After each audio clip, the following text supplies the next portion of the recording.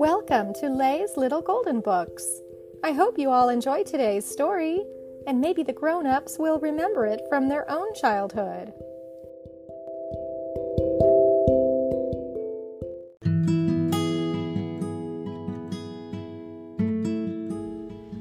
The Three Bears, a classic little golden book. Once upon a time, there were three bears. A great big papa bear, a middle-sized mama bear, and a wee little baby bear. They lived in a little house in the forest. They had three chairs, a great big chair for the papa bear, a middle-sized chair for the mama bear, and a wee little chair for the baby bear. And upstairs there were three beds, a great big bed for the papa bear, a middle-sized bed for the mama bear, and a wee little bed for the baby bear. One morning, the mama bear made some porridge for breakfast. She filled a great big bowl for the papa bear, a middle-sized bowl for the mama bear, and a wee little bowl for the baby bear. But the porridge was too hot to eat, so the three bears went out for a walk in the forest. That same morning, a little girl named Goldilocks was walking through the woods. She came to the three bears' house, and she knocked on the door, but nobody called, "Come in." So she opened the door and went in. Goldilocks saw the three chairs. She sat in the great big chair. It was too hard. The middle-sized chair was too soft. The baby chair was just right, but it broke when she sat on it. Now Goldilocks spied the porridge. "I am hungry," she said, so she tasted the porridge.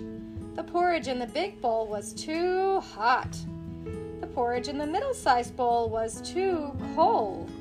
The porridge in the wee little bowl was just right, so she ate it all up.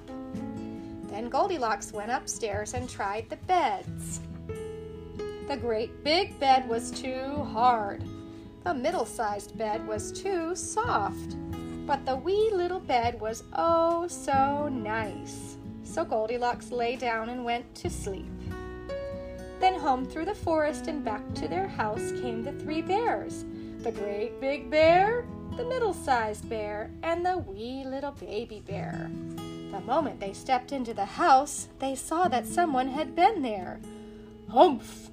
said the papa bear in his great big voice. "Someone has been sitting in my chair." "Land's sake," said the mama bear in her middle-sized voice. "Someone has been sitting in my chair." "Oh dear," cried the baby bear in his wee little voice. "Someone has been sitting in my chair and has broken it all to bits." Then they all looked at the table. "Humph," said the papa bear in his great big voice. "Someone has been tasting my porridge." "And someone has been tasting my porridge," said the mama bear. "Someone has eaten my porridge all up," said the baby bear sadly.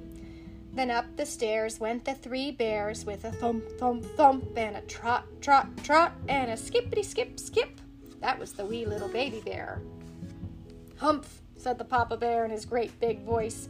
"Someone has been sleeping in my bed." "And someone has been sleeping in my bed," said the mama bear. "Oh dear," cried the baby bear in his wee little voice. "And someone has been sleeping in my bed, and here she is right now."